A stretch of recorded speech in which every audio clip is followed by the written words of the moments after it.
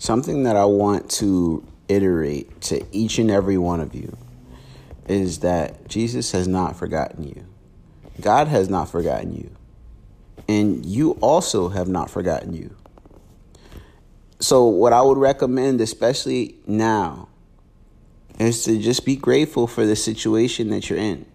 Yes, it might not necessarily be the greatest of situations, but as time progresses, you'll learn that the opportunities that you have right now are tremendous. I'll see you at the top because the bottom is too crowded.